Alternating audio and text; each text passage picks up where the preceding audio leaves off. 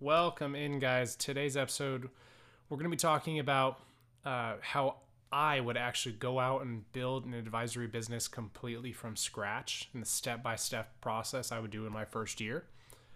We're going to talk about where to find good advisors to hire for sales roles. We're going to talk about how to use social media as a financial advisor, an insurance agent, etc. And we're going to give you some tips on creating type form content, and then also with that, how to come up with the streamlined process to creating the content itself. So stay tuned, guys. You're going to love this. This is the Advisor Odyssey audio experience, where financial advisors, planners, insurance agents, and brokers will find fresh new ideas and perspectives around what it takes to launch, succeed, scale, and bulletproof their business. All right, so the big idea today is it's actually a question that I was asked, but the question was just way too big to hit in the left field segment. So we're going to go ahead and make that the real meat and potatoes of this. Here's the question that I was asked. And it started as, if I were you. But the question is, what would I be doing if I was trying to build an advisory business completely from scratch? Imagine I just got my insurance license and my securities licenses. I have no clientele, no networks, no CRM at all, like nothing, completely from scratch. And I thought this would be a really cool episode to record for you guys. So jumping into it, this is the year picture. That's kind of how I had it structured out. It's how I would do it in my first year. That could bleed into a year and a half, but overall, here's my step-by-step process. And there are officially 9 steps to it. So this will also play into my 4 components of a successful marketing plan. Marketing is the lifeblood to starting a new business in the advisory space. So if you have not yet listened to that podcast or seen some of those videos, I would highly encourage you to go back and watch those, because that's going to be a big component of what we're talking about today. So marketing from the bottom floor here. Step 1, I would make sure that my website stands out and looks professional.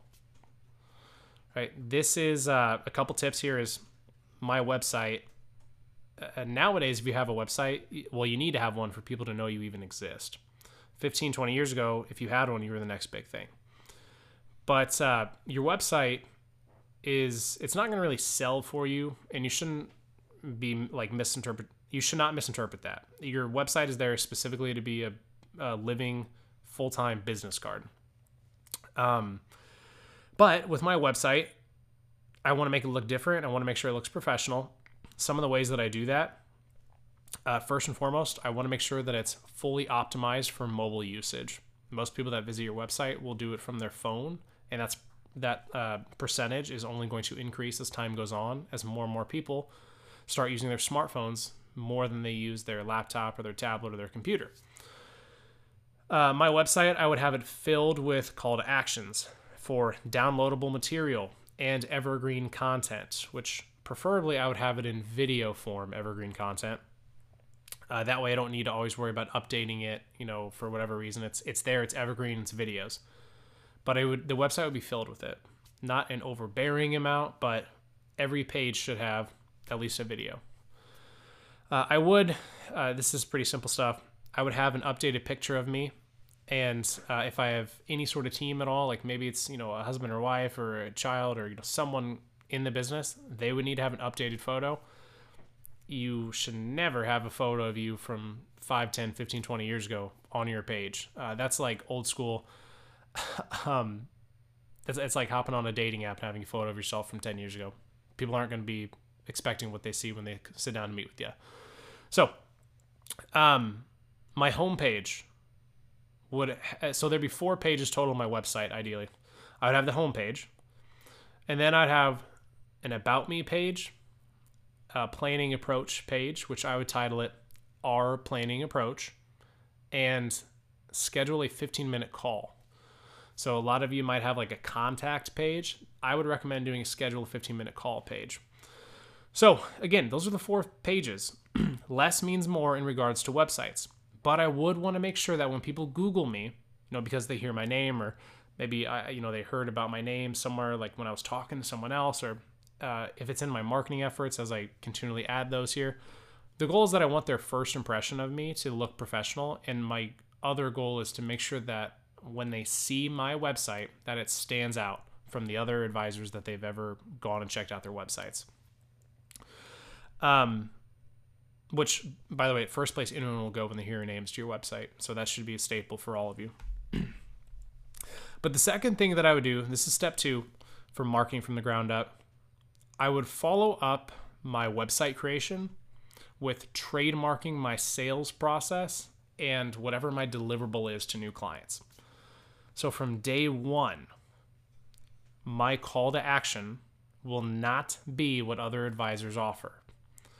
There's no free consultation. There's no second opinion, no financial plan review, no exploratory meeting, none of that. My call to action will be specific and exclusive to me and my firm, because I want it to stand out during the sales process and with all of the marketing efforts that I'm going to be doing. Again, when people are trying to decide who to work with and they're all offering the same thing, most people will gravitate to one of 2 measurements. The first one, and probably the more common, will be, do I like them? Do I relate to them? Are they likable? Do we get along? But the second will be their experience. How much do they know? How long they've been around in business?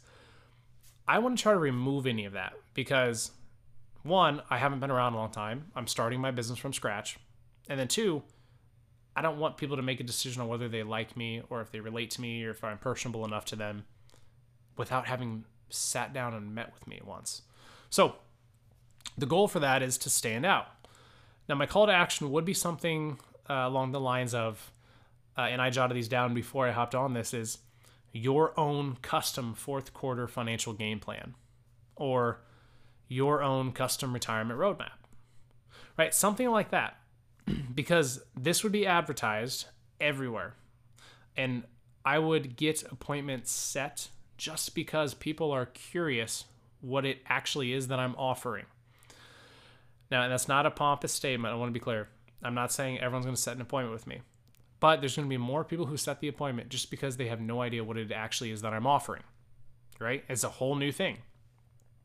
I'm decommoditizing what I do, right?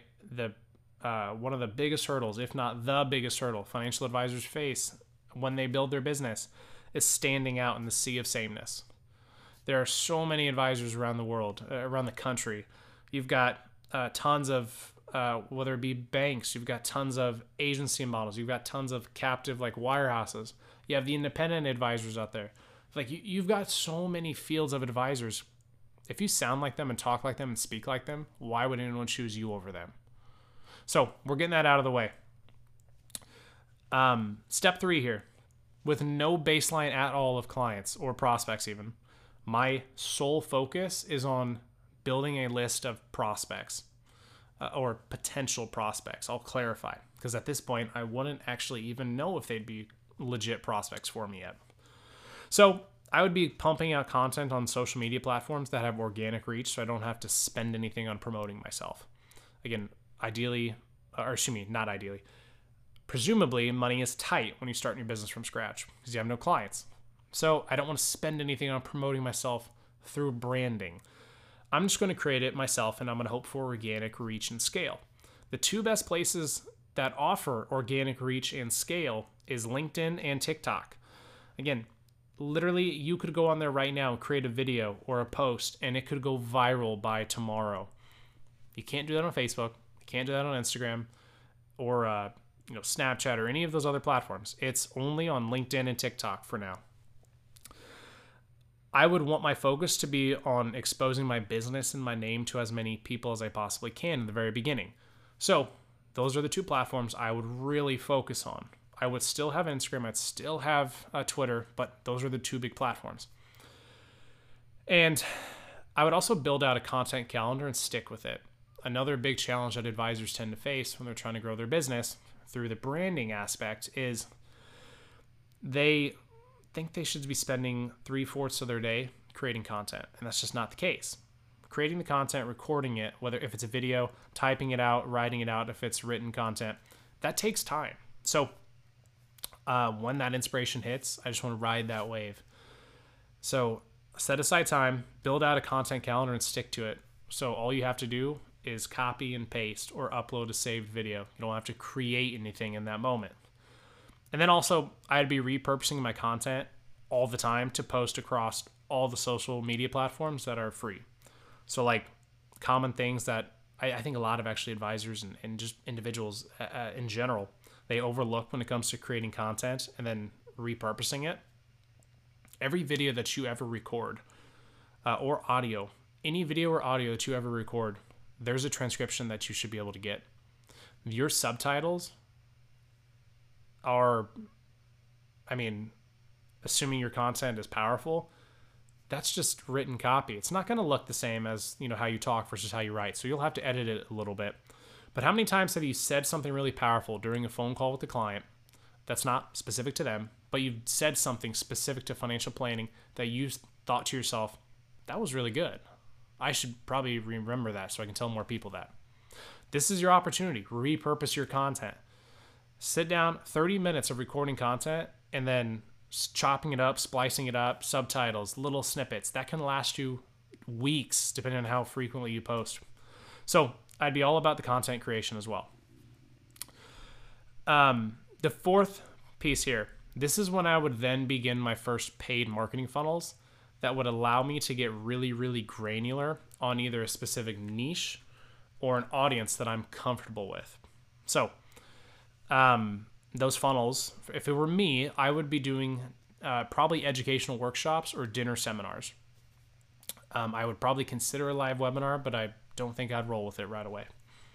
My niche, I would probably zone in on teachers because my wife is a teacher. I understand teachers. I understand a lot of what they do on a daily basis. I understand a lot of their retirement planning. Like, I understand them enough. Not as well as my wife would, but I understand them. So that would be my niche. Some other popular ones, and quite frankly, I think they're really successful if you zone in on. You got doctors, dentists, and doctors and nurses, dentists, government employees, other federal employees. You got self-employed entrepreneurs. There's a pretty hefty list here, but my focus would be solely on getting a quicker potential return on investment to put the money back into marketing. So again, for me, I would be doing dinner seminars or educational workshops. There's a learning curve for newbies when trying to run a seminar well. So now I'm familiar with a lot of dinner seminars, so I'm going to presume that I understand how to do it on an average basis. Not any less, not any better than the average. So what I'm about to tell you are legit numbers that one should expect with proper coaching and execution on their dinner seminars.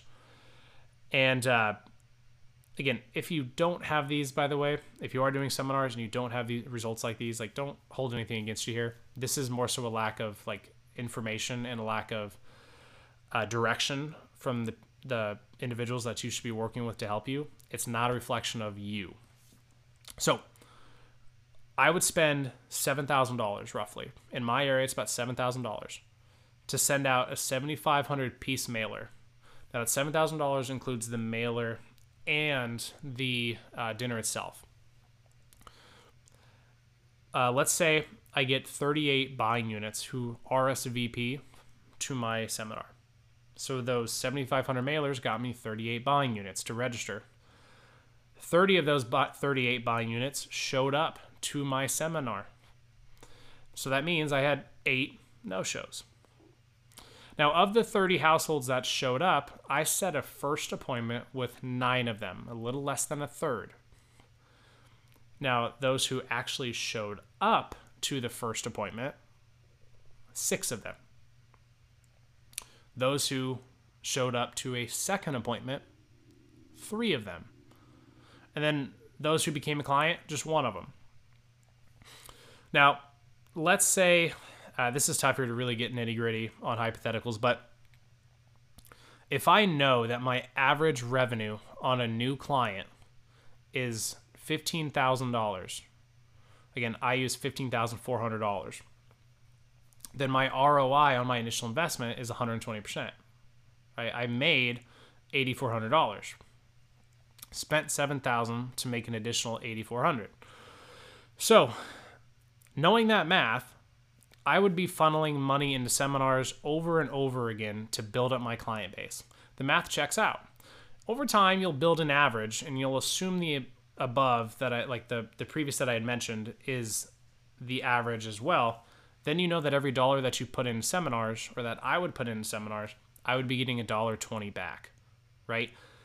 That's just how that works. So the best part is that over time, as you're consistent too with your marketing, and again, all your marketing should be looked at as a long-term commitment and an expense. As a long-term commitment, not an expense. My results would only get better. So my average that I had mentioned will only get better. So step 5 here is, in the beginning, I would be manually sending out an email blast that follows a standard email cadence sequence for financial advisors. Okay, there's email cadences for different types of businesses, and you don't want to mess with like the technology companies. You don't want to mess with the gyms or the food subscription companies. You're a financial advisor, right? You're in the financial services industry. Follow those cadences. But I would be sending out those emails to all of my no-shows for appointments and the events, and then all the households that didn't close out for whatever reason. So my example above, that would be 37 households that I would be now actively dripping on through digital marketing and email marketing, just through that standard email cadence.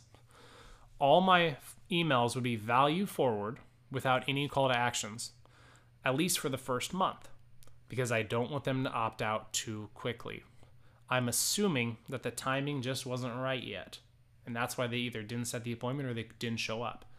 I'm not going to assume it's because they didn't like me or want to meet with me, right? Even though that's probably the case for some of them, you cannot assume that. Okay, always assume that it's just not the right time, not that they don't like working with you or want to work with you. But anyways, those 37 households that I would be now sending emails out to, I would be actively nurturing and dripping on them. I would run 5 more campaigns, or a total of 6 campaigns, we'll call it, of the seminar campaigns. And if the metrics that I had mentioned, the numbers, they were all the same, then I would have a database of 220 households that didn't set an appointment with me that I'm nurturing and dripping on. I'm assuming they're interested. Like I said, they raised their hand, they RSVP'd, they came to the event, they set the appointment, or they didn't close. Anything in between, I knew that they were interested in me to some extent, but they fell through for whatever reason. And eventually, I would automate my digital marketing and my email marketing when the money is more comfortable. Now, one of the big reasons why I say that too is the number one reason prospects don't set appointments with you after they show interest in taking you up on your offer to attend an event or to talk with you, it's because they aren't ready to buy yet. And that needs to be stressed. Just because they don't set an appointment doesn't mean they don't eventually want to work with you. It's just, you got to assume the timing wasn't right. But moving into step 6, after I get my first couple clients, my focus would be on rolling out the red carpet for them and blowing them away with the ultimate client experience during that first 60 to 90 days. I would follow a really simple feedback referral process.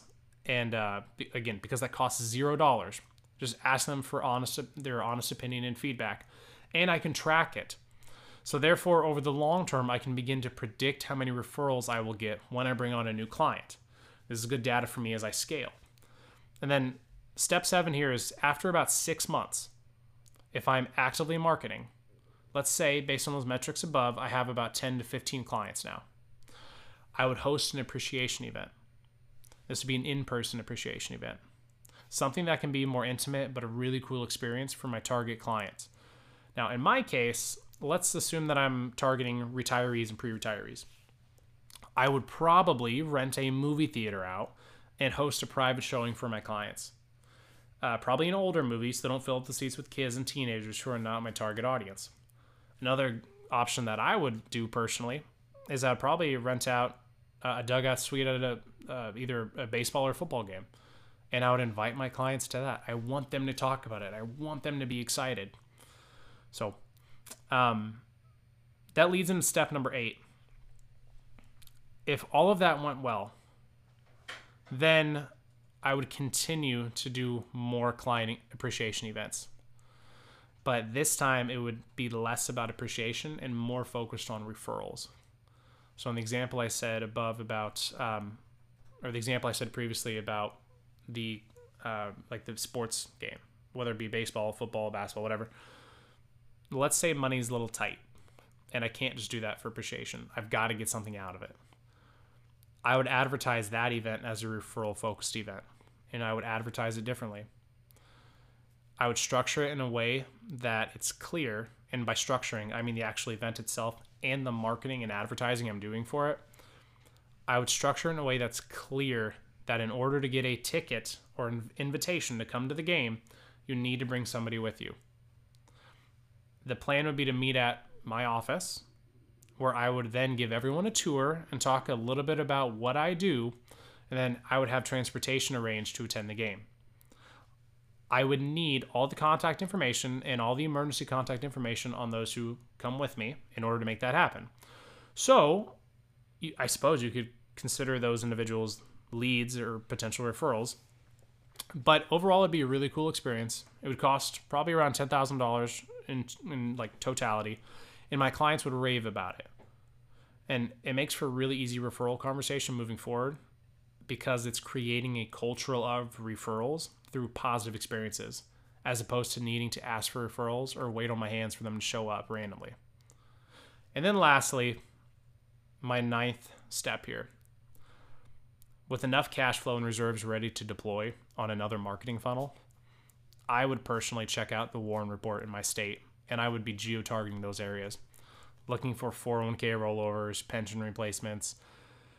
That's a bigger conversation, but that's all the digital marketing that I would be doing in the very beginning, and I would be really focused on specific niche value. So you have it, guys. That's what I would be doing my first year as a financial advisor if I went out all on my own and tried to build my business from scratch. From left field, where we take a swing at answering your specific questions and share our insights into the more common challenges that financial advisors, planners, insurance agents, and brokers typically face in their business. First question from left field today. The last few advisors that I hired to work with me all failed and left. Where can I find good advisors to hire? I mean, you could find good, advisors, or I'm going to generalize this too as whether it be financial advisor, as an insurance agent, or you could plug and play a lot of titles. You can really find some good ones pretty much anywhere. I think you'll probably find a lot of really successful ones though. The kind of advisor that you want. And I'll explain that in a second. But you can find a lot of really successful ones in the banking channels. I guess you can call it in the Medicare channels, depending if they're working with another agency or they're all on their own. And then you can also find it within the P&C industry, as in property and casualty industry. Now, I say these 3 areas, or these 3 channels and industries because, one, the banking industry, it's very supportive.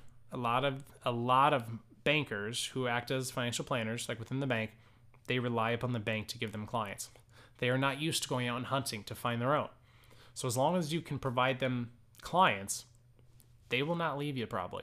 They definitely won't become your competition on their own because they'd be trying to do something they've never done before. So that's why I really like the banking channel. They also have really good relationships. You'll notice a trend here. All 3 of these have really strong relationships. The Medicare channel, again, those advisors are very used to transactional sales. They're not used to holistic financial planning, typically. So that situation is if you're a Medicare-based advisor and that's all you do, that's your entire business, then you are used to going out and finding people for just that line of business. So I would be trying to hire someone who just does that line of business and find a way to complement their services. And in exchange, they'd be complementing mine. So that's where I'd be looking. The third place I said is property and casualty. Again, that's really for the big client base in general. That would be my only real, for me personally, that's my only really big advantage of hiring someone from that space. other than they're familiar with the industries, as in like the sales type industry. They're familiar with how how to have those conversations with clients about what to protect, what not. Like they're familiar with that. So I'd be looking for familiarity. So those are the three places I would look just to find some better advisors on a general basis. Our second question today from left field: how should I be using social media to gain clients? So this is something that I actually drill into quite a bit when I talk with the advisors that I work with and everything. You cannot confuse your social media with active marketing. You cannot. It's all passive. You could kind of blur the lines if you have like an email campaign or a digital marketing campaign that can become fairly predictable. But social media, assuming you're posting your own content, you're not looking for clients typically. You're trying to create your own brand. It's again, social media is there for branding purposes. Most people, your social media is what catches their eye, but they don't take action because of something you put on social media. Typically, social media doesn't create urgency. So, really, the mindset around social media should be, how can I find really good content to either curate, or how can I create my own content that appeals best to the type of person or type of individuals that I want to work with? That should be the main focus. As soon as you try and deliver all these call to actions over social media, and again, organic social media, like as in on your Twitter profile, if you're asking people to set an appointment with you, or you're advertising a meeting with you, it's just not going to work. Or if it does work for you, then you are an anomaly and I congratulate you. But on a general level, it's not going to work. So your social media is there for branding purposes. And again, it's also a living business card. I mentioned about the website earlier. Your social media is also a living business card. When Joe and Susie very passively reference you to their friends, Joe and Catherine, they will find you on social media. They'll Google you. They'll go to your Instagram, your Twitter, your Facebook, your Snapchat, your TikTok, whatever it is. They'll find you, and that's going to be their first interpretation of you. That first, I guess you can kind of call it a realization of whether or not they want to work with you. So, again, social media, you're not using it to gain clients as much as you are trying to build leverage and build a brand for yourself that attracts people. Final question today from left field. I struggle with coming up with content for social media, specifically with writing content and copy. Any tips on knowing what to write about and how to streamline the process? Creating content can be really hard, especially if it's for written content. When you have video content, it's really easy to fill in the space, with the ums, the ahs, the hesitations. Like it's natural.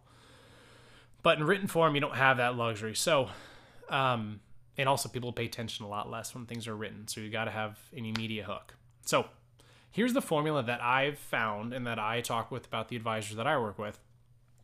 And it's 4 steps, pretty easy. It's 4 steps to streamline that process and come up with ideas. Step 1 is figuring out the vague and common problem. And I say figuring out, you're going to choose it. Step 1 is choosing the vague and common problem.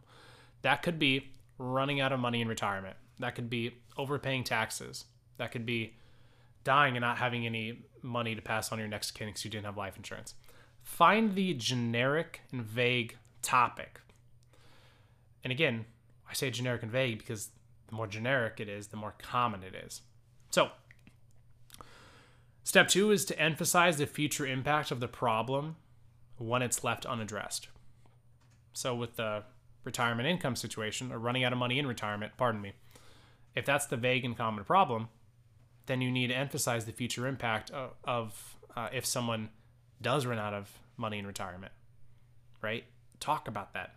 Make it clear. Draw a picture. Storytell. Basically highlight what happens if it's left unaddressed. Step 3 is giving them step 1 to fixing it on their own. And I really need to specify that. Step 3 is giving them the first initial thing they can do on their own.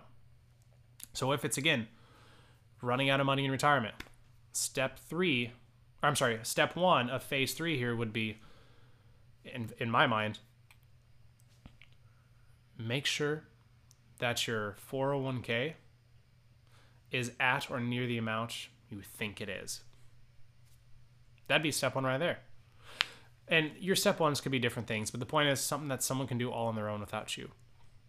Because the fourth step of this is how they can leverage you or your services to help them with the next handful of steps. So in that same example, if it's running out of money in retirement, step one, they need to see how much money is in their 401k and if it's at or around the same value. Step 2, 3, and 4 might be laying out a potential budget in retirement, then planning on when they want to retire, and then fill in the blanks as you go. But the point is, you can help them with the budget. You can help them with knowing when they can retire. You just kind of fill in the gaps there. But that's the content that you want to create when it comes to written copy. Hope that helps.